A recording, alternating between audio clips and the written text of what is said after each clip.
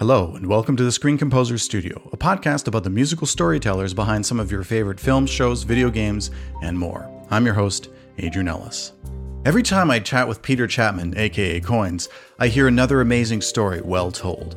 The pivotal moments in his life also connected a narrative full of serendipitous events that have opened windows to let his talent shine through. This multiple Canadian Screen Award nominee started his diverse career producing hip-hop and electronic music and got his breakout gig via the instructor of one of his electives 8 years after attending the Ontario College of Art and Design.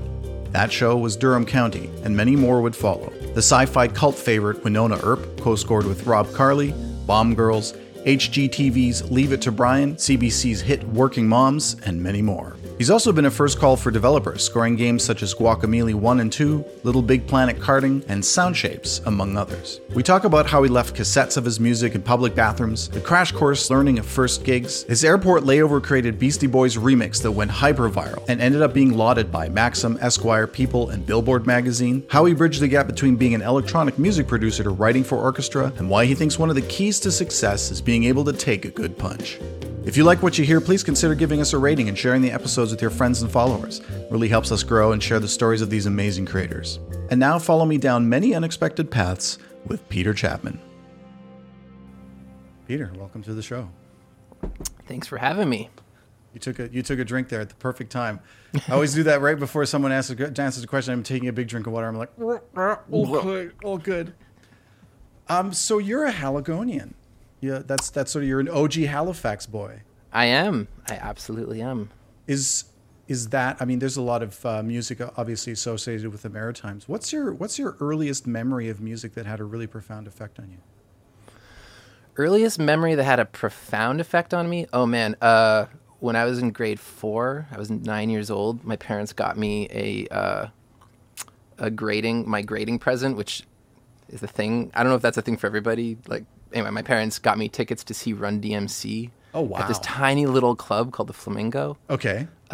Which, everything about this was weird. It was Run DMC in a tiny club. It was all ages, which made no sense. But yeah, so that was that. I think that was the first time I saw a concert that really blew my mind. That was an incredible show.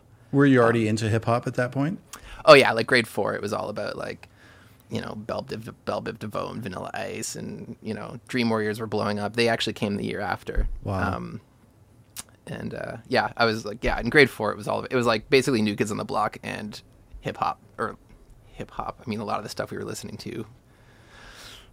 And was that just a fan perspective? You just loved the music and it was so exciting to see these people that you knew from the record, or was it also something where you came back from that experience and went, I think this is something I want to get into? It was a little bit of a fan perspective. The more something that had a more lasting effect on me in terms of just weird, crazy shows was the following year when we saw the Dream Warriors organized Rhyme Open for them, who was Tom Green's rap group before he was Tom Green. And I'll never forget this. They came out in coveralls and they just started throwing a loaf of bread at the audience. They just had bread and they just started whipping bread at every. And this was the second concert I'd been to in my life. Right. It was what the hell is going on? This is insane.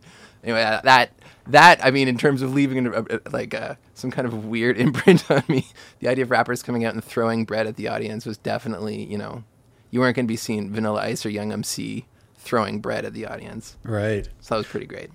Talk me a bit through how you sort of came up in terms of your creative path, because I know you ended up studying at OCAD in Toronto. So you were in design at that point, but in your teens and then into your 20s, you're also getting into music and music production. Well, how does that all sort of interlace, and how does the design part of that fit in? Design was my backup plan, which was hilarious. I'll get to that. But I mean, I grew up, I did the classical piano lessons. I had a really great classical teacher. And then when I hit my teens, Nirvana blows up and suddenly nobody wants to play piano. Nobody wants synthesizers is the most uncool thing in the world. So I get a guitar and then I start learning guitar. And then I got really, really into surf rock, and I played in an instrumental surf rock band for years, which was really fun. And that was I learned a lot in that band. I mean, it's all melody. It's all you're just playing. These are really fast, surfy melodies. So I learned a lot about writing and melody that way. And I wanted to go to school for music, but my dad was a musician, and he He toured. He was in a band called the Mason Chapman Band, and they toured Canada back and forth, back when you could be kind of like a bar band, cover band, and make a pretty good living doing it. Was that what it was? Is covers? It was part covers, part originals. Okay. And they would do like residencies. Like they would go to like a bar and they'd be there for 2 weeks, and they had a crew, and they had like a lighting rig and sound guy. Like it was a different world. Wow. And he just got out. Like he got out, and then he landed a gig managing a music store in Halifax called Music Stop, and kind of he sold out and went corporate. And but that, I think he knew how hard it was to be in a band, and he knew how hard it was to make a living doing music. And so he was kind of like, please don't go into music. Like you're like, I love that you're in music and everything, but do something else. So I wanted to go to OCAD because I wanted to do set design. That was my original plan. Oh, for theater or for film and TV? For film and TV. And cool. Yeah. I went into a program called environmental design, thinking that I could sort of parlay that into a career in set design. But I got about halfway through, and I was just like, man, what am I doing? Like, I'm supposed to be in music. Like, everything was pointing to music. None of it was making sense. So I ended up finishing my degree 7 years later, which is a whole other kind of funny story, and ultimately made the leap towards music full time. Do you look back at that design education that you got? Is there anything you still draw from, and or anything you got from that experience that you still lean on in terms of the work that you do now?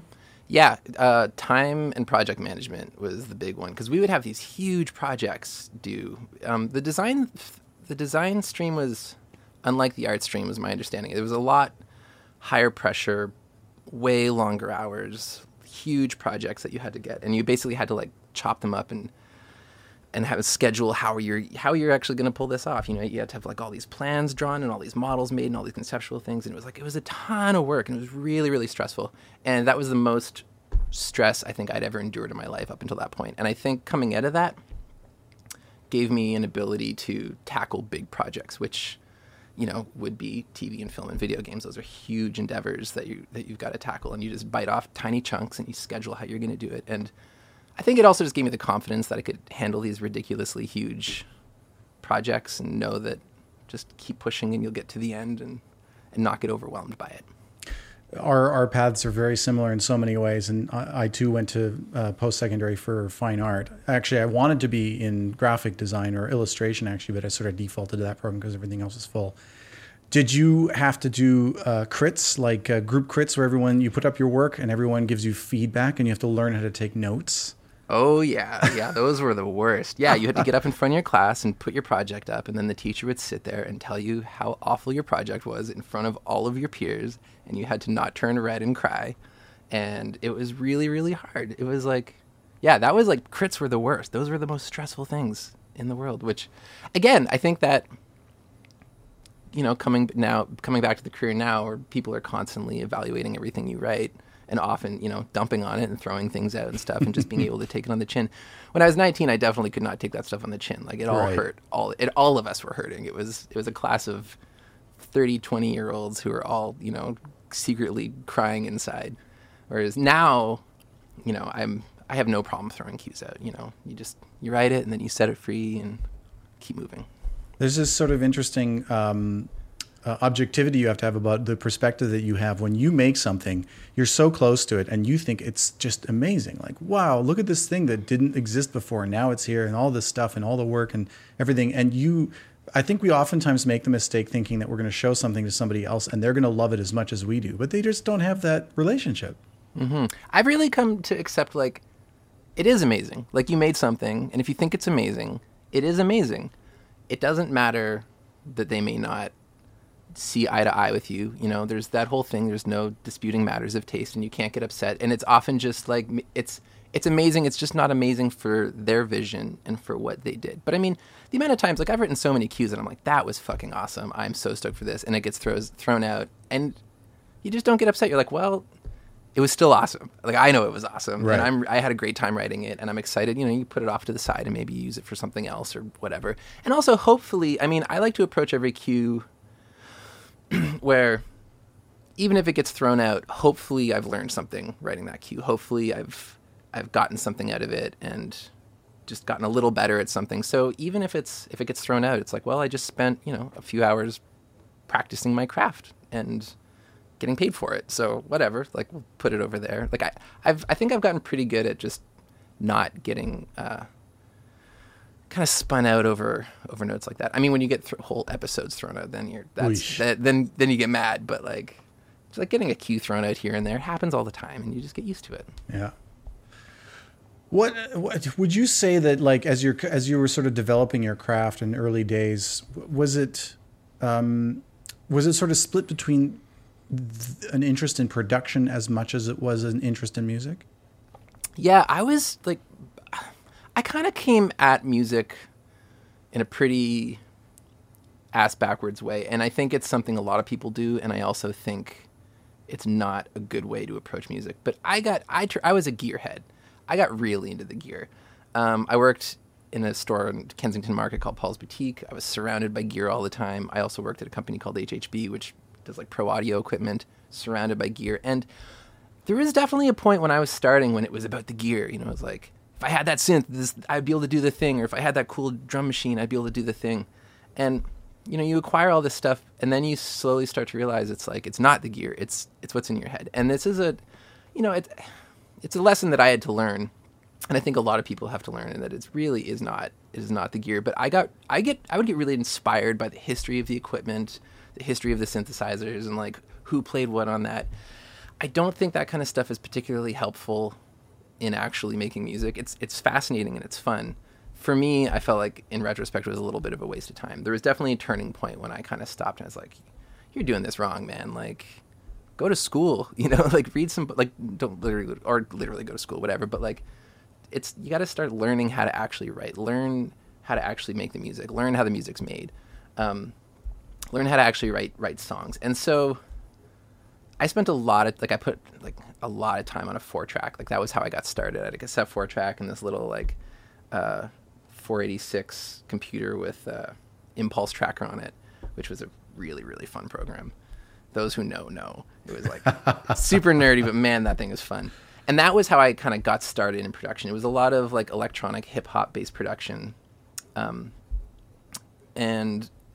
But then again, with that, I was relying a lot on sampling. And then there was this moment when I was like, dude, you got to learn to write your own samples. You can't just like sample records and license it in TV shows. That's how you get in trouble. So I ultimately got to a point where I had a huge shift. Like now I'm very cynical about gear. I'm very cynical about all of it. I mean, I'm not super cynical. I mean, I obviously have a lot of synthesizers, but I definitely don't think this is important. I think it looks awesome behind me in this Zoom call we're doing, but like, they're often not necessarily practical for what we're doing today. Right. I mean, but knowing your music and knowing your approach, there is sort of a history there. The sound you have now and even the approach that you have seems born of that.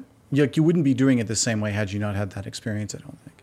Definitely not. I mean, I definitely came at it from a very techie drum machine synth sampler approach. And I think I still approach that. Like even now, like even when I'm writing, orchestral cues, there's still a part of me that's like the really weird EDM part of my head is still kind of looking at the cue and kind of trying to force these certain sounds and energies into these orchestral cues. Yeah. And I think that reflects, like right now I'm working on a kid's cartoon, and it's really hectic and chaotic, and I'm really pulling from a lot of the really wild sort of electronic production tricks that I have, but a lot of it is through, orchestral palettes. That's so interesting. So you're applying the techniques not necessarily directly, but sort of almost in a lateral fashion. Yeah, like I sort of have this process. Like when I write like an electronic track, I would go through these passes where I would go through, and first I'd come up with the main hooks, and then I'd flesh it out, and then I would slowly start refining, and I'd start putting in all the little fills and all the little weird like things for the other producers to hear, and they would all go, "Oh, what's that weird thing that he just did?" And like all the really show-offy stuff. Yeah. And when I write orchestral cues, I do the exact same thing now. I'll flesh it out, and then once I have the cue taking up all the space it needs to, then I start going in and doing all the little stuff that I know, literally like only the mixer or like Rob Carli's assistant is going to hear, and they're going to go like, oh, that was cool. But I do it for them, and I do it for me, and hopefully I'm not wasting too much time doing that. But I do, like, I approach it the same way. That's cool. You have this kind of interesting way. I don't know if I'd call it like, just in terms of how you sort of developed your career, and that blend or that balance between hard work and that sort of resulting in serendipitous events that sort of get you from one place to the next. And it's just, you have a lot of really cool stories about that. And they often involve cassette tapes. I read somewhere that you were sort of early on, you were doing kind of a Ween Beck-esque kind of thing that you call unlistenable now, but you actually made cassette tapes and then left them in bathrooms for people to find. So they would just sort of stumble across this music. Right before I went away right before I moved to OCAD from Halifax, I had been recording all these songs on my 4-track and this sampler thing, and they were weird. They were super weird. I was too embarrassed to like play them for anybody, but I got this idea where right before I moved, like literally the day before I moved, I made like 20 copies of these. I had like covers and everything, and I went around to Halifax and I put them in public bathrooms all around Halifax. And this is also 1999, so if you found a cassette tape in a bathroom, you'd probably listen to it. Yeah. It's like, it's not like now if you found a CD in a bathroom, you just throw it right in the garbage. Right. Like, it was a different thing. And so that was sort of my way of getting the music out there. And so it was just sort of, it gave me something to like a goal. I was like, all right, I'm going to finish this, and then this is going to be how I release it. And then weirdly, like 3 years later, I was back in Halifax in a coffee shop, and my friend and I are sitting there, and then the tape started playing on their like stereo. Like no way. I probably left it in that bathroom, and they probably just had it in their collection. And the barista was like, "Oh, what's this?" And like put it on. This super weird music started playing.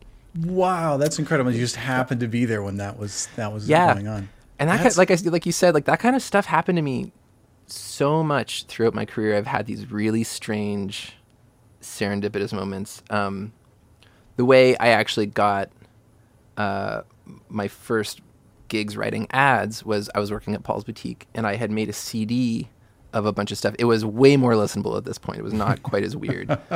And I'd given it to the restaurant next door.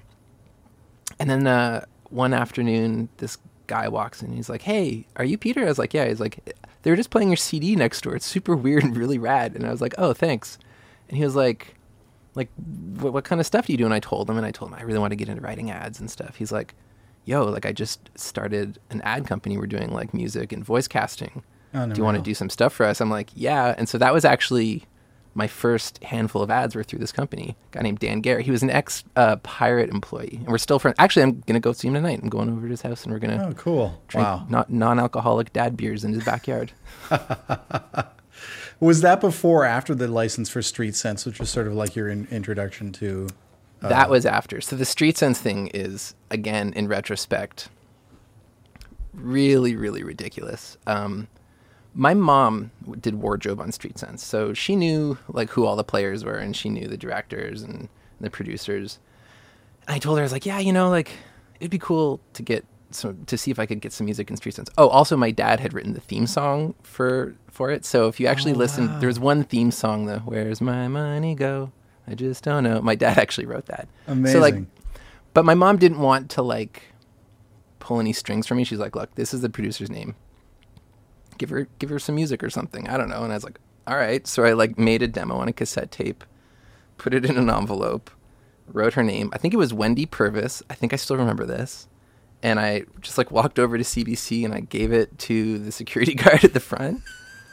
And then like 2 weeks later, I get a phone call and she's like, "Hey, yeah, we got your demo. We'd love to use this music." And I was like, okay, great. And so they licensed it for one of their seasons. And then I wrote more music for the following season, and made enough money off my first SoCan check to buy a futon to sleep on. Wow. Which was great, because I think I was sleeping on like a mattress and some pillows on the floor. And in classic composer fashion, you probably never used it to sleep because you're always working, right? Yeah. So the ad work, what was your experience in that? Because I know I've actually never really been in that very much myself. So I know it's a grind from other people I know. I know it has very specific demands. What was your experience? What's the biggest thing you took away from those years? So I got into it in like the early 2000s, and I think that was like, I know Trevor Morris and Tom Third talked about this sort of like golden age of ads, I think I came in right as that was ending, because I didn't really experience any golden age. I experienced kind of a little bit of the slow decline. Well, yeah, I wasn't walking away with boatloads of cash, and I wasn't like hiring musicians. It was all like demos in my bedroom kind of thing. But the thing I've always loved about ads was it was like it's like screen composing boot camp. You get thrown these projects, these briefs, and they're like, all right, we need, and this Trevor talked about this very, very specifically. It's like, we need this style of music and this style of music and this style of music, and you're like, okay, I've never done that before. And then you go online, you listen to a bunch of music, or back then I would actually just go buy a bunch of used CDs and listen to the music, figure out what it was, and then try to do it. There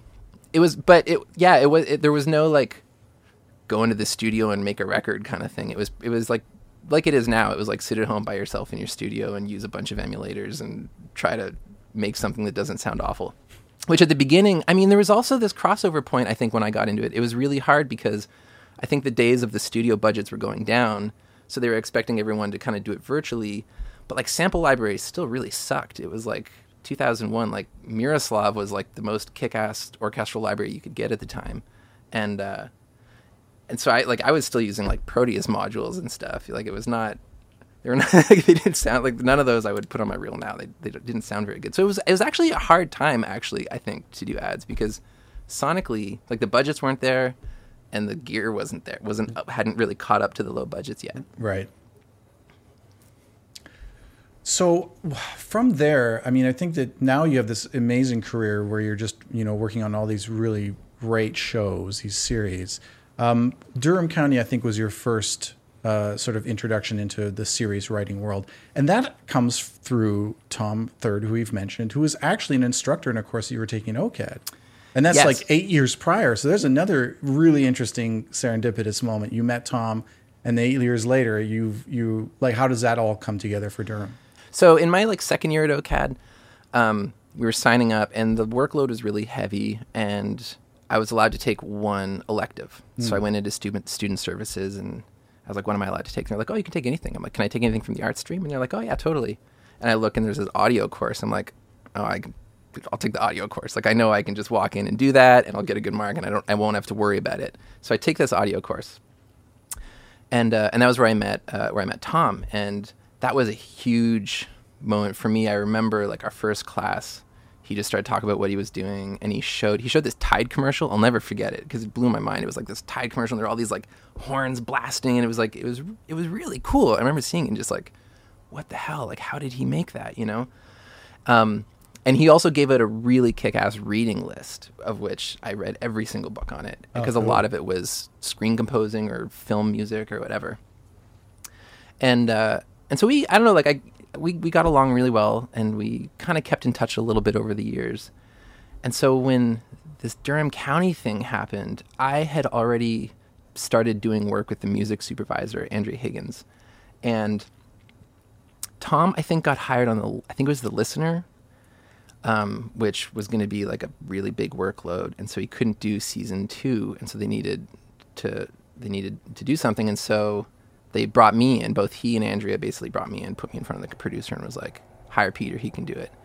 And so ultimately I kind of got thrown into the fire and had to do a TV show that I'd never done. I'd done ads and I'd done little shorts, but I'd never done a TV show. I'd never dealt with like weekly budgets. I never even had like a proper spotting session. So it was it was a very like sink or swim moment. Wow. And yeah. Part of the deal was I basically had like the Tom Third bat phone, where at any point I could just like call him and be like, what the fuck do I do? Like, I don't know how to do this. And he was like, oh, you just do this. I was like, okay, cool, thanks. Like, click, and then I'd like work some more and do it. And managed to, I ended up doing seasons 2 and 3 of that. And ultimately ended up doing more work for that producer.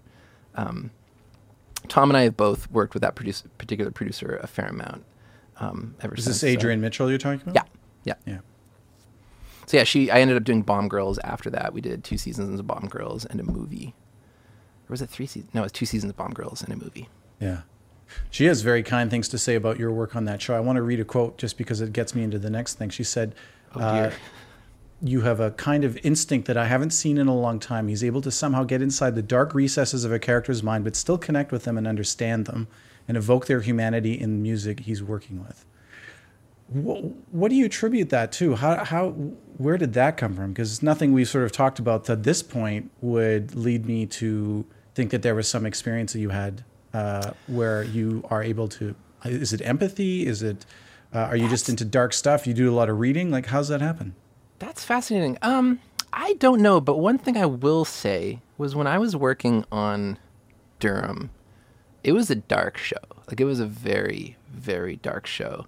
And it kind of messed me up. Like, it was a really dark, brooding, relentless. Like, my dad couldn't even watch it. He was really excited, and then he watched the first few episodes. He's like, Peter, I love you, but like, this show's like makes me really uncomfortable. Oh wow. And I remember like it was hard. It was like the first show I'd ever done. So it was winter. I was really isolated. I wasn't seeing any of my friends because I was just putting every waking hour into this show. And every waking hour was kind of supporting this really dark, brooding, very realistic storyline. And I remember coming out of season 2 and just being like, man, I need a break. Like, I need to just go out. I need some sun. I need some friends. I need some beer. I need to just like put this down. Yeah. So I don't know. Like, I don't know where I would have gotten that. That was a really kind quote of her. Really kind thing of her to say. I don't know. I don't actually know the answer to that. But so maybe it's just inborn. Maybe it's the way you were raised. Maybe it's just a perspective you just naturally have. It wasn't something you had to seek and to hunt. I hear that Adrienne also was really good with describing what she wanted to hear without using musical terms. Yes. So she's not a very musical person, but she knows what she wants. She has very strong feelings about the music, but her musical language is not that of, a typical composer's. And so, some of the famous descriptions I got was the glassy sound. It's like, I really like that glassy sound, more of the glassy sound. And then the most famous one it's not famous, but amongst the people on the show, we all talk about the reverse pterodactyl incident, which was just like, do something really fucked up, like reverse pterodactyl noises. It's just like, I got you, I can do that. So it was really fun. Like, it was, because that show, the palette was traditional. Like, it was like string quartet and like really messed up prepared pianos, and then all this other weird brooding sound design. Like, at one point I remember figuring out that I could bow my garbage can. So I made a whole library of just like this really gnarly bowing my garbage can. And then I discovered I could bow my lampshades. So then I just like started bowing everything. And I have all these libraries of like, can you know that like YouTube channel, Does It Blend? Does It Blend, yeah. It was like, does it bow? Like, can you bow it? What can I bow in here? And so I started kind of trying to bow my cat. Like, and that's weird. When the SPCA stepped in and were like, you got to stop this bowing problem. This is out of control. Yeah, totally. That's great.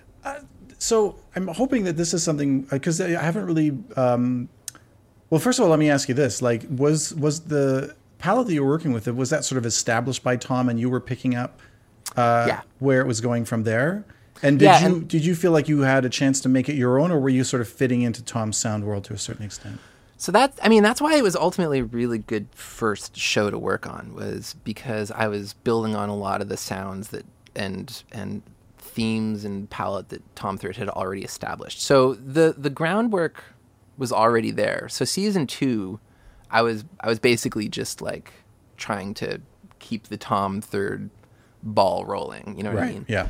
And then once I got to season 3, and then by season 3 we had all these new characters. So then I got to really start writing my own themes. And even season 2, I got to write a bunch of my own themes as well. But there were a lot of themes that I carried on that Tom wrote. And then by season 3, I feel like I had gotten to really start to, flex my chops and really put my own sonic imprint on it. Right. But it was because of that, it was a great first show. It was, because as any composer knows, like, season 1, episode 1 is always really hard. That's always the hardest thing. And season 1, episode 1 was done, and season 1 was done. So I basically just got to like ease. It was like instead of jumping in, I got to kind of ease my way into the hot tub, and then just kind of. Yeah, but it was a hot tub nonetheless. It was a hot tub. Yes, it was still a very hot tub, and it was a deep hot tub, and it was a scary hot tub filled with sharks. Yeah. But, and then Tom was off to the edge with a little life thing that he'd occasionally throw in. And here, you're fine, man, you're fine. There's also an ongoing joke. Andrea was known as, the music supervisor was known as talking Peter off the ledge. Early on in my career, it was, when things would get really scary, sometimes Andrea had to call me up and talk me off the ledge, which is sort of funny. I haven't had to be talked off the ledge in a long time, but at the time it was kind of a known thing. It's a lot all at once. I mean, you're getting thrown into the deep end without much experience. And then, and I think it's interesting. It's sort of like lots of pressure. And then this really dark show that you're really investing yourself in. I mean, this idea of being able to engage with a narrative like that and separate yourself from it, I think is sort of something you learn to do over time. Like I know people who are actors who got roles and they're still messed up by them, because they really have to go deep with it. Totally. So I wanted to talk about this idea of abstraction, because that was mentioned somewhere, and I don't know exactly where, but this idea that not only can you take sounds and music and abstract them from what we normally would be expecting as an audience, but also the idea that in narrative, you can create abstraction in terms of like a distance from an emotion, or or have a statement about an emotion, or provide the audience with an idea about an emotional thing or idea without saying the obvious, right? Can you talk a bit about that? Because I know you were talking about using found sounds, which I think was sort of started by like your time at OCAD with this idea of like, taking things and decontextualizing them. And then this idea, I think I also read that you would go to Value Village and find little toy packs and circuit bend stuff. And I don't think I know anyone else other than myself who's kind of gotten into the circuit bending side of things. How do you think about that? Well, I mean, for me, a lot of it is just trying to find sounds that aren't used to death. I think that was like that's what ultimately has like fueled me to go do those things, to like circuit bend and to bow things and come up with weird sounds, because there's so many good sample libraries come out of it and they all sound so awesome, right? They all sound so good, but I do think it's creating this very homogeneous sound in film and TV, and it's just sort of, you don't want to sound like that if you can help it. And so for me, the idea, like I remember when I first started circuit bending, it was just like I felt like I was mining these sounds. I'm like, no one is ever going to have this sound in their score. Right. You know what I mean? And that was really exciting for me. And so I got really into, for a long time, trying to come up with sounds that no one else would do. And and I still do that. I still go out and do weird sampling and lots of like strange manipulation. And I think the thing that drives any abstract sound that I'm going for is trying to just come up with an original palette. And then also, like, there's something about throwing these really weird atonal sounds that you can't put your fingers on it alongside something that's more, like we hear an orchestra, it's an orchestra. You hear string quartet, it's a string quartet. But then you start having this weird thing looping behind it, and you don't know what that is. It just creates like a cool counterpoint to what you're writing and gives it your own sonic stamp. There is something I remember when I was doing a lot of electronic music and EDM writing. I had this, one of my sort of philosophies when I was writing was, it's either got to have like a really clear hook or a really clear sonic thing. It has to have something that a friend can describe it to another friend. Like that was the thing. So it's either like hum a melody, repeat a lyric, or describe like a weird sound that is like the focus of it. And that became, because it was so easy, like most EDM all just sounds the same. But if you can create something that has like something that you can verbally describe to someone else, to me that was my goal. Like every time, if I can't get a melody stuck in your head, I want to get a sound stuck in your head or a lyric stuck in your head. Right. Who's doing interesting stuff these days? Like where do you go to sort of be inspired for that kind of sound exploration? Oh, that's tough. I'm in a weird place right now musically because I have 2 kids, and so I spend a lot of time listening to music that they enjoy. Okay. But I mean, funny enough, that leads to I try to sneak good. She really likes Henry Mancini. One of my daughters. She's Nice. Specifically the Peter Gunn soundtrack. She's Of course. really into. There's a couple songs on there that she really, really enjoys. Yeah. And then all the Pee Wee soundtracks, both Great. the Elfman and the Mark Mothersbaugh stuff. Yeah. She's really into those. So I don't actually get to listen to a lot of like weird stuff unless I'm running. And so like last summer, I spent a lot of the summer I was running 10K every day, and every day I was listening to different scores, and that was really fun because I would go through and I have all these like playlists that every time I hear a song, I'll put it in a playlist like, oh, that's really cool. That'd be a cool idea for Wynonna Earp. That'd be a cool idea for Workin Moms. And so I'm constantly like, every time I hear something that I find inspiring or has something to it that I really like, I pop it in one of my folders. And I remember, so last summer, I remember I ended up with a really big Wynonna Earp folder, and there was a lot of really cool stuff that Henry Chapman was doing. He had some stuff that I was getting really excited about. I mean, there's always really cool Zimmer stuff. Jackman was like killing it constantly, though. There's something about him that like every time I would listen to one of his scores, it would either be like super classic film, awesome, melodic thematic stuff, or it would just be like Winter Soldier, really intense, dark, brooding electronic stuff. And I was really into that. But a lot of it, is like when I'm working out, if I'm running, I just listen to film scores and then try to like keep track of the ones that inspire me. Are you into the work of Sander Urians and Danny Bensi?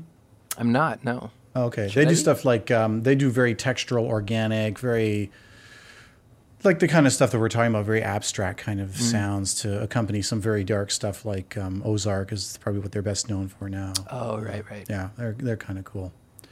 That's interesting. And so to sort of turn on a dime there in terms of the sounds, doing very different work on Workin Moms. How would you describe your approach there, and what's the general idea in your working relationship with the producers? So Workin Moms is a really, really fun show to work on. The story with that, it was interesting. When I got brought onto that show, I can't speak 100% for what the producers were thinking, but this is the impression this is what I think was kind of what was going on. My understanding is that they didn't even want a composer. They originally wanted to just use licensed music, which is, an awesome idea. Unfortunately, that's also super expensive, especially if it's like licensed music that everyone knows about. And the producers are huge music fans, and they have very good taste in music. But, to license a lot of the music that they like, I think would have been really difficult. So they brought me in as sort of a plan B to kind of like augment it. Yeah. And so it was myself and Maylee Todd. So we would work together on that. And the style of the show, it's very modern. It's very kind of upbeat, kind of like sassy hip hop, electronic, lots of shouting, lots of vocal noises, lots of a cappella kind of craziness. So the way that Maylee and I work on that is it's really fun. At the beginning of every season, she'll come over and we'll spend an afternoon just like messing around. We'll throw up a mic and we'll just get her to just go crazy. We'll get all sorts of weird a cappella sounds. Like, she's an amazing artist and an incredible musician and songwriter. And actually, she's about to move to Los Angeles, which I'm very sad about. Oh. But I'm also very happy for her, but I'm also very sad. And so we would just build these libraries of like, grunting and screaming and breathing and just like loops and stuff. And I would format them all into my Logic template. So I just have like hundreds of tracks of just Maylee shouting crazy stuff. And so then when it comes time to actually write, I'll use that. And so I'm kind of like remixing her vocals as I'm writing. And then usually about once every episode or two, there'll be a cue that might need a little bit more like emotional vocal stuff. So then I'll, often demo something up and send it to her, and she'll write a bunch of stuff and send it back to me. And so it's a really fun way to work together. What's the concept behind like just the vocal noises? Like where did that idea come from? Oh, man, I don't know. Season 1, episode 1 was crazy. We were writing all these demos. we were having a really hard time sort of finding the sound of the show. I think there was like a Tune Yard song that the producers really liked, and she was doing a lot of interesting vocal stuff. Yeah. And I think that became kind of like a touchstone, or like, oh, like that's a neat idea. And then there were these other sort of, someone described it recently as like kind of like sassy cheerleader style tracks. Lots of like, like shouting. And so we started doing that. And then I think it actually also started with season 1. We weren't doing the library thing. She was actually coming over and recording stuff on every cue. Right. And then when season 2 started, this is what happened. I went through all of the cues and I took out all of her vocals and I chopped them all up. And that was where the library thing started. Okay. And that's when we realized, like, oh, this is a really good way to work. Because she's also super busy in her own right. She's got like a whole music career, just signed a big record deal. So that was where it all came from. And then that just became the sound of the show, and people started responding to it, and everyone got really into it. And so it gave it sort of a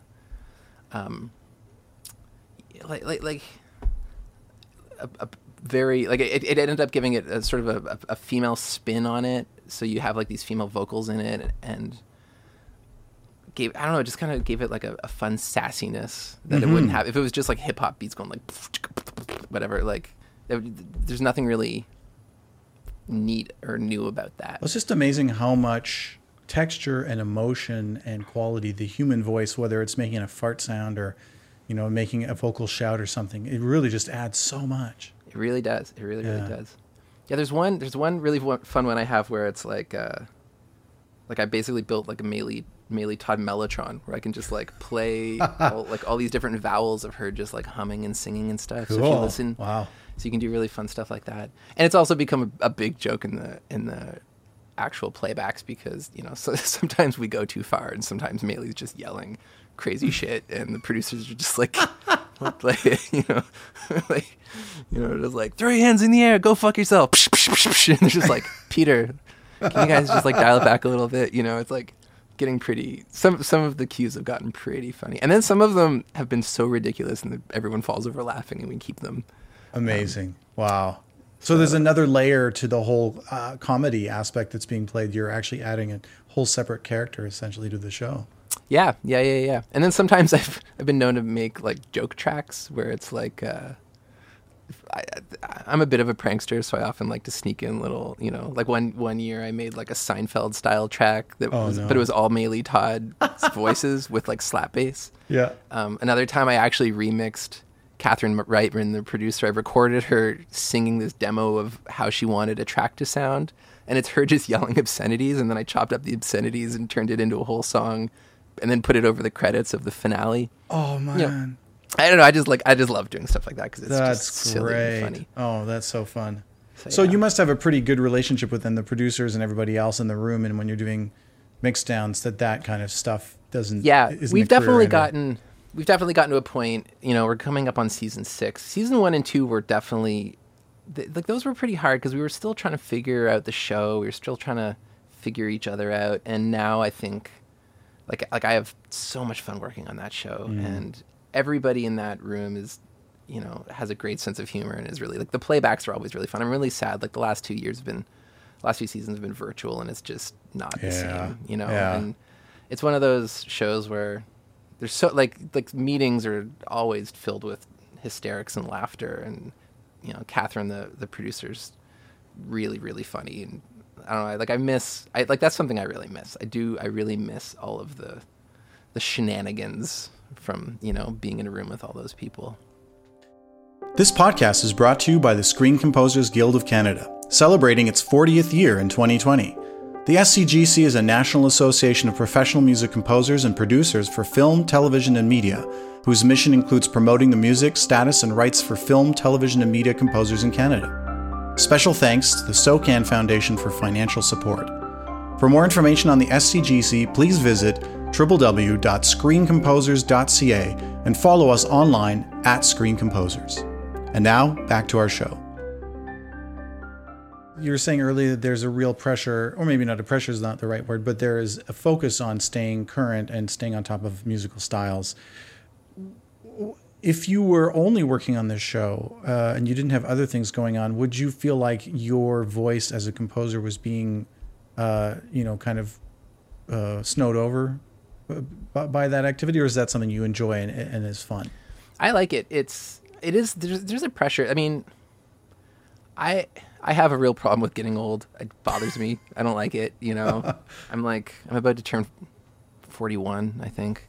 And I feel it. Like I hear me, like there's a lot of music I listen to. I'm just like, I don't know what the fuck is going on. Like, this sounds awful. But then you force yourself, but I still force myself to listen to it. And I force myself to figure out what makes it tick, And so I'm constantly listening to music I don't necessarily enjoy, trying to figure out, and often, it'll flip. Sometimes I'll hear a track enough times and then I'm like, oh, I get this. This is great, And then sometimes there's just music I'm just not into. But I do spend a lot of time listening to current music, trying just to because I don't want to be... I have this... Okay, this is like a weird hang-up I have. So go back to the days of when I was a kid and my dad managed that music store. There was a keyboard department there. And I remember growing up, I would always walk in and I'd look at the keyboards, and a couple of the keyboard guys would be like, yeah, check out this cool synth. And then they'd be like, beep, beep, beep, beep. And they'd play Jump or really corny techno. And I'd be sitting there going man, you are so old. This is the corniest music ever. And I have this, and I was probably 14, and they were probably only 25 at the time. But it was enough that I was like, you guys don't know what's cool. And I have this constant fear of being the guy playing Jump on a synthesizer in front of kids and them being like, what the fuck is this guy doing? So yeah, I have this, that's a thing that plays in my head whenever I start to feel like I don't understand this music. It's no, go figure it out, man. You got to go figure it out. Don't be the guy playing Jump. Which is interesting because with your work with another guild member, Rob Carli, on Wynonna Earp, you have been getting more and more into the orchestral side of things, and you've been really putting in the work, really woodshedding on that stuff. Which, if you want to talk about old stuff, it don't get no older than the orchestra in terms of that. If for modern music, anyways. What's that? Where does that sort of fit in with everything? Because I think there's a sort of idea of keeping current with really the sort of bleeding edge of stuff. And then there's the sort of general study of music and being able to do all the things and have all the tools at your disposal. What's been the thing that's sort of been driving that interest in orchestral music? You know what it is? It's that it's become the excitement. It excites me the same way. Like when I first started getting into guitars as a teenager, and I was learning about all the different guitars and all the different amps and all the different pedals, and to get this sound on that record, you did this, and that was exciting. And then I remember feeling that way with synthesizers. Like when I first started learning about synthesizers, it was like, oh, this is how you do that, and this is the synth that sounds like this, and it was just this it would blow the lid off part of my brain, and I would just get really, really excited about really inspired and excited to learn as much as I can about it. And so I did that with synthesizers. I got really deep into synths for a long time, and then I got really deep into sampling and drum machines and all that stuff, and went through a big waste of time with the modular stuff, which I don't recommend anybody do if you want to have any time. But then when I started Earp, I had pretty basic orchestral stuff. I could get by, but I had to go up next to Rob. So the way we would do it is he would write half the cues, I'd write half the cues, and then some of the cues we would do together. Right. And when I was brought on that show, I was sort of pitched as the young producer guy. So I was going to go in and make the show weird and crazy and synthed out and bombastic. And Rob was kind of pitched as the orchestral guy. And then together we were going to make this crazy hybrid score.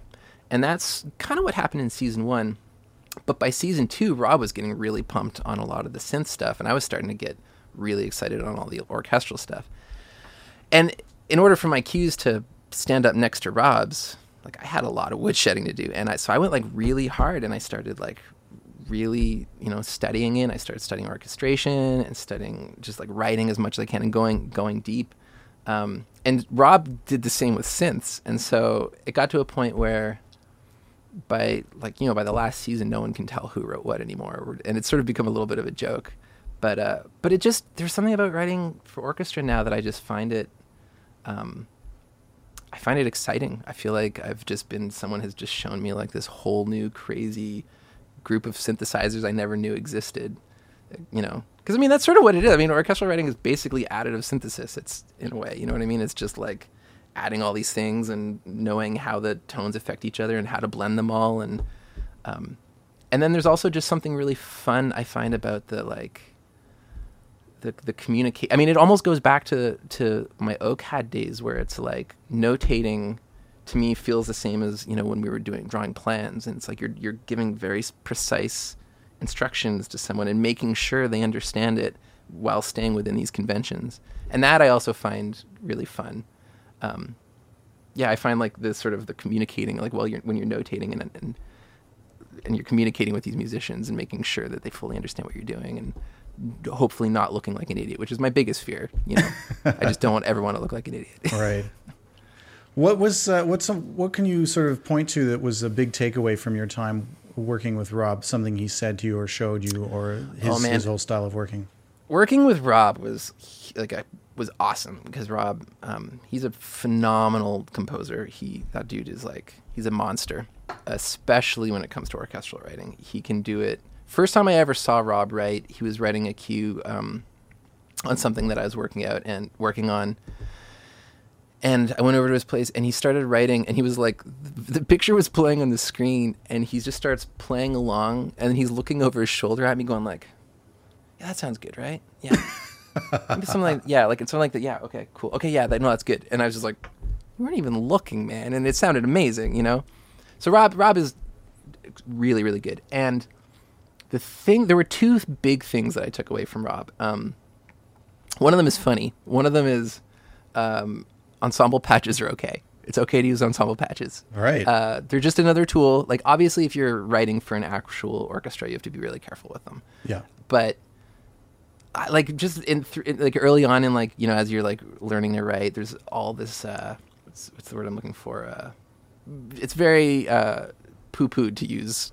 To use ensemble patches. It's cheating. It's not right. They don't sound right, blah, blah, blah. But there's just another tool, and use those along with, all your other stuff, and you can write quickly. Because the thing that I've learned from Rob is how to write quickly, because Rob can write super, super fast. Yeah. The other thing he taught me was, and this sort of goes back to the ensemble patch little thing, is know where to spend your time. Every cue does not deserve 100% of your energy 100% of the time. And I remember learning that in season 2, there was this really epic moment where all these guys with machine guns and hand grenades are descending on this cabin, and everyone's freaking out, and they're shooting out the windows, and hand grenades are flying in through. And I wrote this super crazy epic cue for it. I was really proud of it. And I remember Rob heard it. He's like, this is an awesome cue, but no one's going to hear it. And I was like, what do you mean? And then sure enough, we go to playback, and it was just machine guns the whole time. Machine guns, just machine guns and hand grenades. Yeah. And that was a moment I was like, right. And I noticed that he would do that. There were cues that he would spend a lot more time on. And, the intimate cues, the ones where there's just dialogue, there's not a lot going on, really emotional moments. That's where you put your money in. But yeah, if there's huge tractors driving around and explosions and air, it's don't waste your time. Well, obviously do the best cue you can for that scene, but there's probably other parts of the show that are going to require way more energy. Yeah. And that was something that I took away from him. Because also the thing is we'd both be working on other stuff at the time. He's often working on another show. There have been times where I've had to juggle Earp and a film at the same time. So I spent a lot of time really working on trying to get faster, and working with Rob definitely taught me how to work a lot faster. That's great. I love it. Another sort of serendipitous thing that sort of ended up turning out really well for you, and it's got nothing to do with screen composing, but I just think the story is so cool, about a project that you worked on while you were on a layover in Chicago, that ended up really blowing up. And I think you said it was actually what cinched a couple of really big pitches for you at the end. Mm-hmm. Can you tell us about Daft Science? I can. So Daft Science was... I was on a layover in Chicago. I was on my way to South by Southwest. I was going to be DJing for a bunch of artists there. And I was by myself, and all I had with me was my laptop and I had like all my DJ stuff on there, but I didn't have any of my sample drives, and I had like 5 hours to kill, and I was really bored. So I had some Beastie Boys acapellas in my iTunes library, and so I threw one of them up in Logic, and then I just started grabbing Daft Punk tracks, and just like, because that's all I had. I was like, I didn't have library, so I just started like chopping up Daft Punk tracks, and I ended up doing, I don't remember what the first one I did was, but I did about half of it in this airport, and got to Austin, landed. My friends picked me up in the car, and I was like, guys, check this out. And I like plugged it into the aux thing of the car, and they were all like, dude, you need to finish this. This is hilarious. So I was like, all right. So I got home, finished it, played it for two friends of mine who owned a graphic design company. They had done all like the Coins logos and stuff, and they heard it, and they were like, dude, you need to make an album. You need to do more of these and make a whole album. And if you do it, we'll do all the cover art for free. And I was like, all right, like if my friends are all really into this, it was like a lot of my friends were just sort of like pushing me and encouraging me to do it. Right. So this was like in between, I think, Bomb Girls season 2 and the movie. I think it was about that. So I just had some time. So I just spent a few months and I just worked on this album, made it, put it on the internet.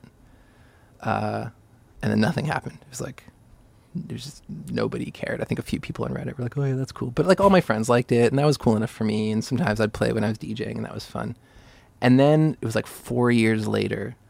It was a Tuesday in March. I remember this. I was lying in bed, and my phone, I get like a notification on my phone. I look, and a friend of mine has tagged me in a Facebook post by Dancing Astronaut, and it was like, this guy remixed a bunch of Beastie Boys tracks only using Daft Punk samples. And I was like, oh man, like someone ripped off my idea.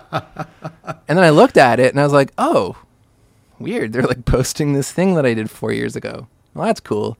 But then it was like this exponential wave. It just started going, like literally every hour my phone was blowing up more and more and more. And it started going completely viral and started getting picked up by all of these media outlets.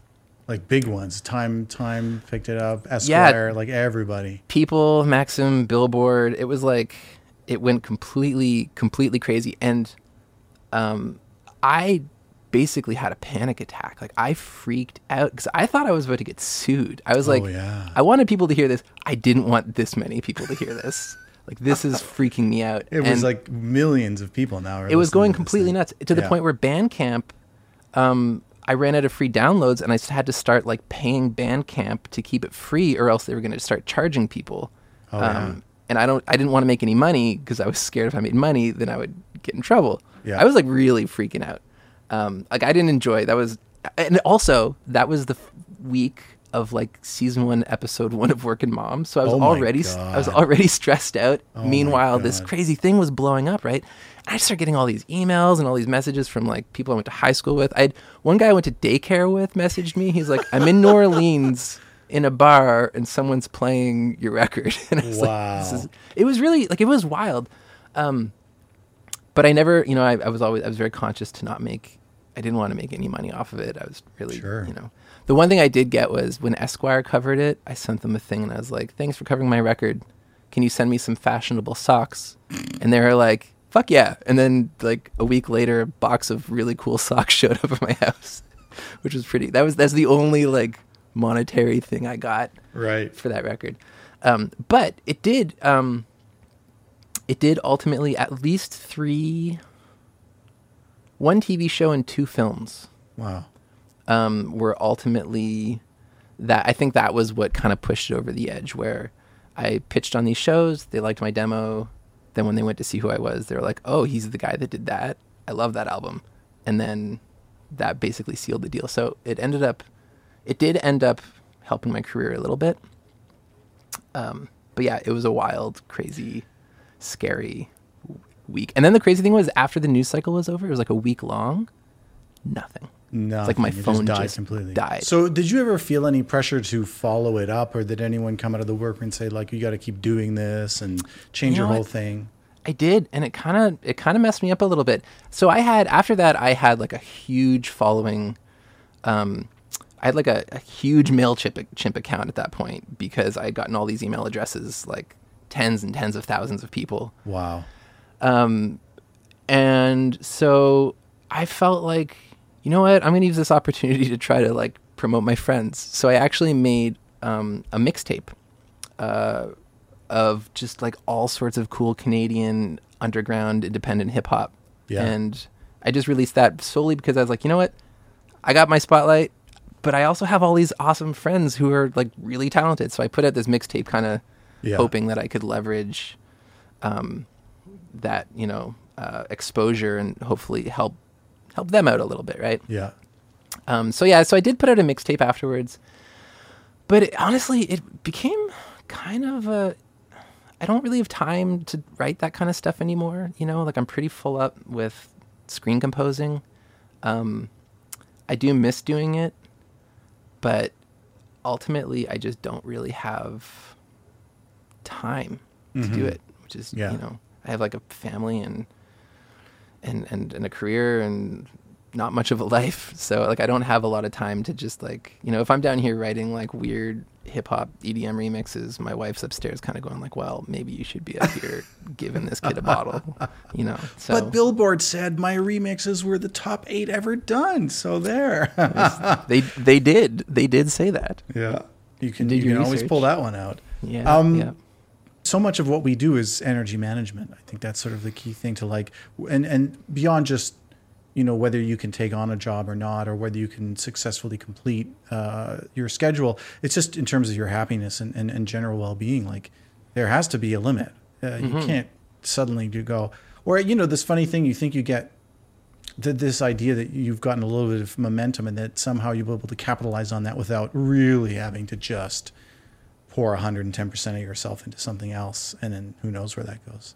But what a fun ride. I mean, it sounded like it was both fun and stressful. It was, you know, like it did also, it did, like, it opened some doors. It definitely, you know, there were people that would definitely like answer the phone that wouldn't have answered the phone had they not.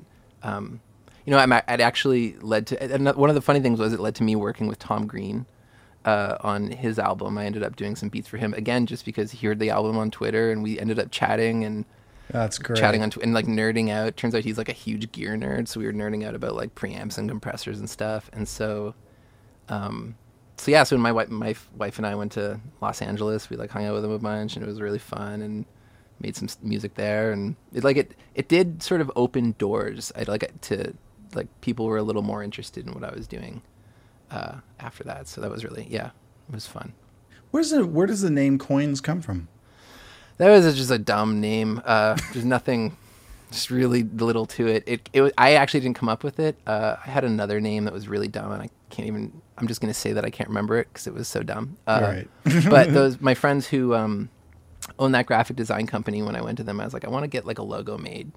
They were like, this name's stupid. You need to make a better name if we're going to do a logo. And I was like, all right.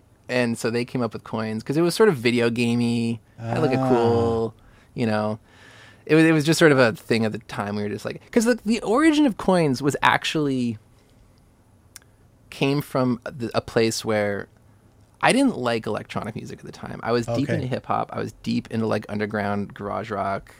I was getting it, like I was into certain subgenres of electronic music, but the sort of like full on, you know, EDM house stuff that was just starting to happen. This is like mid-late 2000s. I was just like, I'm not into this. I don't like this. But I can tell there's something here. And so I was like, I'm going to make an album of this. I'm just going to learn how to do it. And I'm going to just like do, you know, I'm just going to do it. And so I spent, you know, I remember every day when I was going running, I would just listen and listen and listen and listen and just absorb and study and study and study it. And then I ended up making an EP, which ended up getting signed to a Swedish record label, which was hilarious. Wow. And then came out with another album after that. One of those songs we got licensed onto. It was me and another woman singing on it named Dolls, and we licensed that to a big Rimmel UK makeup commercial. And so it all, like, it actually started with me just being like, I don't understand this. I want to learn how to do it. And so I just sort of like just jumped in and just learned how to do it. And so that was how Coins it sort of was like a little bit of it wasn't a joke, but it was sort of like, can I do this? Let's see if I can do this. I don't know. And so that's how Coins came to be. it was ultimately me just proving to myself that I was like, I could do that. That's awesome. Let me see if I can do it. Yeah. So a little bit of a video gamesy kind of reference there, which I can totally use as a pivot to my next question about video games. Thank you for that. You've worked on some, pretty well-known titles like Guacamele and Little Big Planet Karting. What's your sort of approach to that kind of work, and how do you see it as being different from the film and TV stuff? The schedules are totally different. It's a completely different world. The schedules, as I'm sure most people listening know, in TV and film, TV are the most grueling. Film is probably the next most grueling. Whereas video games, it takes them a long time to make a video game. And you don't necessarily have to wait until picture lock to start writing. So you can often start writing right from the beginning, as long as they have, concept art that they can send you and they have a basic idea of what they want. You can start writing, week one. Maybe not week one. We'll say like month one. And so you can have like a year to do a video game, which is pretty great. And so within that, I like to, I don't know, like Guacamele was a really fun one because I didn't know, I definitely had to sort of draw on my experience in the ad world, where I went in and they wanted this like very authentic mariachi music. And I was like, oh yeah, totally, I can do that. And I never really listened to mariachi music before, but I'm sure I can do it. And so I went out and same thing, I made all these playlists. I listened to it. I did all this research for a couple of weeks and just like learned about the history of Mexican folk music. I ended up tracking down, a friend of mine had a guitar and a vihuela, and so I borrowed those and watched YouTube videos and learned how to play them well enough, and then it was really fun. And then I just spent the next, year chipping away at the score for it. And then they had an employee there who was from Mexico, and everything had to go through him to make sure we weren't like bastardizing it. And there were some times where he would come back and be like, you're kind of slipping out. This is more like, this is like a tango, and that's totally not even close. And we're like, oh yeah, you're right. You're totally right. And so then you'd send it back and you'd tweak it and fix it. But yeah, like that, yeah, it was a really fun project to work on. What's your background in terms of like playing video games or knowing about how video games are developed? And was there ever a stumbling block or a sharp learning curve in terms of like having to learn other programs or sort of placing stuff into using Fmod and stuff like that? No, so here's a funny thing. I have somehow managed to get through my career, and I have never had to learn Fmod or Wise or any of those programs. I've always worked where they've had like a music supervisor who takes care of it, and they just they explain to you how you're going to do it. So they're like, okay, this is what the game engine's doing. So when you write it, we want the music to be able to do this. And I understand enough about audio and stems that I can just be like, okay, I understand. And, Yeah.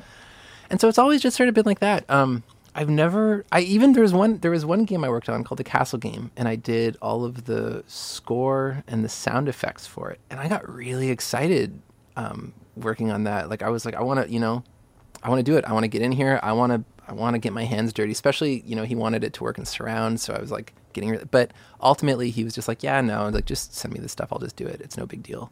And so I didn't even get to like get my hands dirty. And I really wanted to, like, I did do some learning and got my hands a little bit dirty, but ultimately he was like, yeah, no, I got it. You just work on the music and I'll implement it all for you. So I've never actually had to do any of that. My experience with a lot of those video game engines is like very little. Huh. It's not because I don't want to. It's just no one's ever required it of me. What's the best part about working in games versus other mediums? At the beginning, I noticed this was something I really loved. The cultural references that I was being given were way more my generation. Okay. Often I'd be working with producers, and by the time you're a successful producer running awesome shows, you've been around a while, and your cultural musical references are probably not the same as mine. Especially when I got in, I was in my mid-20s working for producers that were in their mid-50s. We weren't necessarily we didn't have the same touchstones. Whereas working in video games, suddenly I was 28 working with other 28-year-olds and talking about a lot of current music that we were both really into. And that was really exciting.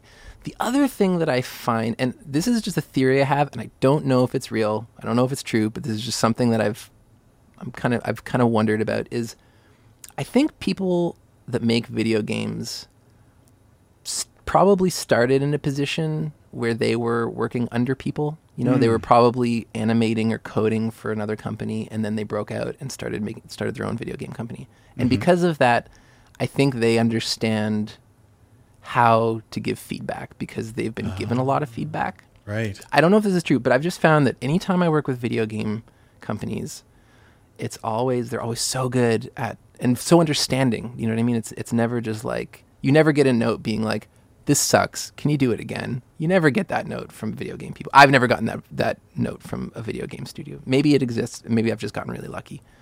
You know, I've gotten that note from like producers. Maybe not quite that harsh, but I've definitely gotten like, this isn't working, do it again. You know?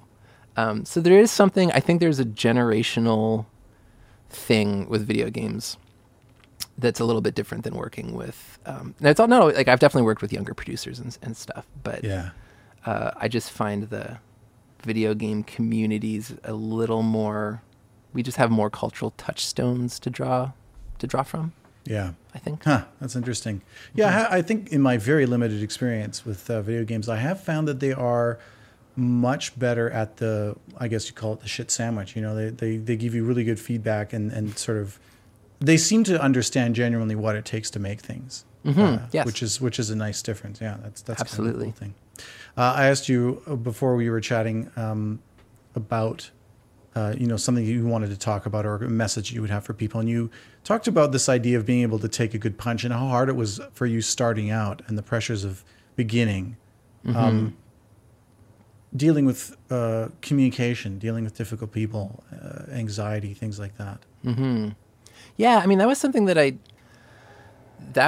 think was one of the hardest parts of my career. There's like, you can learn, there's so many skills involved in doing this for a career. You know, there's all the different styles. There's the production, the writing, the actual scoring a picture. There's all the technical stuff. There's the orchestration, the synths, the drums, there's just so much of that stuff that you can spend a lot of time working on. But for me, I think like something that was really hard was learning to deal with there's a lot of pressure and anxiety, especially at the beginning, that is really, really hard when you're starting. Like when you're starting, I think you really, and I was just thinking about this because I've had like 2 conversations with some friends of mine who are somewhat new to the business, who were going through some pretty hard moments in some projects that they were working on.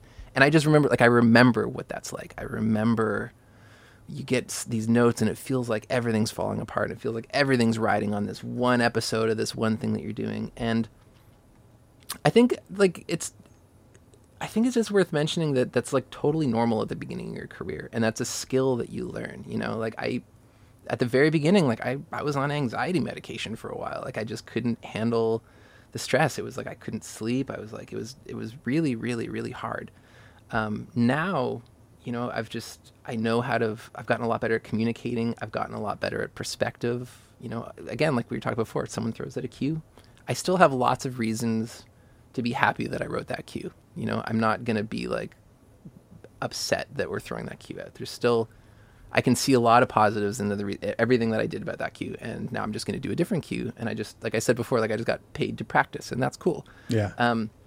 And just knowing how to take a punch and knowing how to roll with it, you know, it's like knowing how to, you know, it's like knowing how to maneuver all of the notes and the timing and everything. It's that stuff that just comes, I think, with experience. And I think, you know, like, I guess I just say this because sometimes I wish I could kind of take myself aside when I first started and just be like, look, man, like this is normal. Don't give up. Don't quit. Like just keep powering through it and just figure out how to just be a little more zen about it. You know, like when I talked about people, you know, it was a known thing to talk Peter off the ledge, you know, like I've like I said, last week I talked 2 of my friends off of a ledge, which was hilarious. So I hope that's not like a offensive term. That may not be a very nice way to put it, but anyway, that's what we called it. Yeah, no, that makes sense. I mean, it feels absolutely intense when you're in those moments and you just think, this is it. Like, I mean, you know, you're not going to die, but it feels like. Yeah, you feel like this one cue, man, it's like, if I don't get this done, my career is over, you know, and this producer's never going to work for me, and then my manager's never going to work for me, and everything's over. You know, it's like you just spin out and you have this really messed up, like it's very easy to go down this really intense hole. And then also you definitely don't want to communicate that with the people you're working with. They don't want to sense an ounce of discomfort from you. They want to think you have everything 100% under control all the time. Yeah. So, you know, even now, you know, it's like the advice I gave my friend, I was like, you know, and this was advice that I was given. I was like, go for a run, come back, have a shower, sit down, write an email, maybe even send it tomorrow. Right. And make sure you are not communicating that you're freaking out right now. You know what I mean? That's like give it a moment. Yeah. Like it's nice to have someone on the post team that you can do that with, you know, like when I work on Earp, there's not usually a lot of reason for us to get stressed out on that show, but you know, I work with Rob and his assistant Christian, and we're all really tight. So it's nice that you can call someone and be like, oh, this is frustrating, you know, but like if you don't have that person, it can be a pretty lonely, isolating feeling, you know, when you're alone, having a meltdown.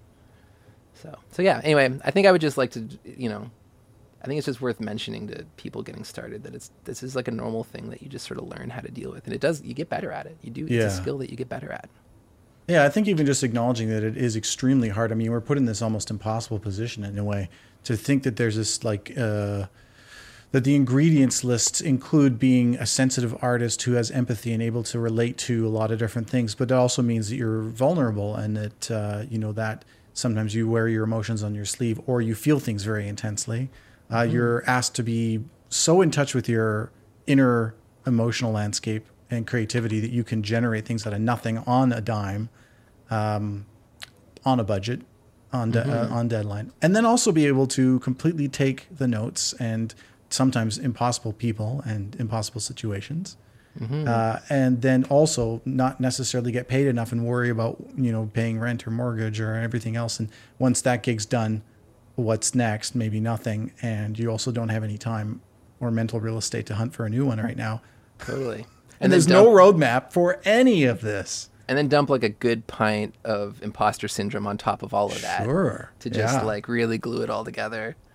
You know, and then it just seems like a recipe for total mental failure. But you seem like you're doing really well, and I mean, all of your successes belie that, and it's really fun to sort of see you moving through all of these different projects with aplomb. What are you working on at the moment? What's sort of exciting for you? What can you talk about? Unfortunately, I can't talk too much about the things I'm working on right now. That's literally always the most badass thing you can say. Well, I don't know. There's one. So I'm working on a small animated series right now, which has been really, really fun. It's actually my first. Well, I did do some animation a long time ago, but this is like the first sort of bigger animated project that I've worked on, which has been so far really, really fun. It's like just like, again, a whole other rejigging of your brain. Even before it, I called up a couple of my friends, you know, Christian Burgey, who's done some animation, and Neil Parfit. I talked to both of them and just sort of like, you know, give me the lay of the land here. And so they were really helpful before I started it. So that's been a really fun project. And then I also just finished composing a huge library of music for an upcoming cooking show. Actually, I think it's called Mary Makes It Easy, which is going to be coming out in the fall. I just don't know when or where. But I know that's already been announced. So actually, I'm okay talking about that. So those are the two main things. And then I just got my first post schedule for the 6th season of Workin Moms. It's sitting in my inbox right now. I just haven't had the stomach to look at it just yet. But I'm going to look at that soon. And yeah, sadly, you know, normally around now we'd be working on the new season of Wynonna Earp, but sadly, I think that show's put to rest, which that's too bad. Makes us all very, very sad, because that was like a real unicorn of a show. Like, I don't know if a show like that's ever going to come along again. Just like a no holds barred, anything goes. Like, how much can you freak out the producers, you know, with your weird, crazy music, you know, competition? It was like, yeah, that's going to be I'm going to miss that show a lot for sure. Yeah. Well, sometimes the fans resurrect, and you guys have rabid, absolutely devoted fans. So you never know. It could see a resurrection of some sort. Yeah, they brought it back once. They got one more season out of it, but I don't know. I don't know. Who knows?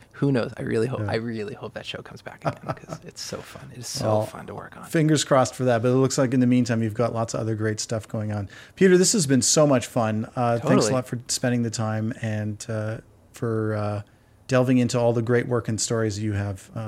Really enjoyed it. Awesome. Well, thanks for having me. It's always a pleasure. All right. Well, you have a great rest of the day and enjoy the next whatever's next for you.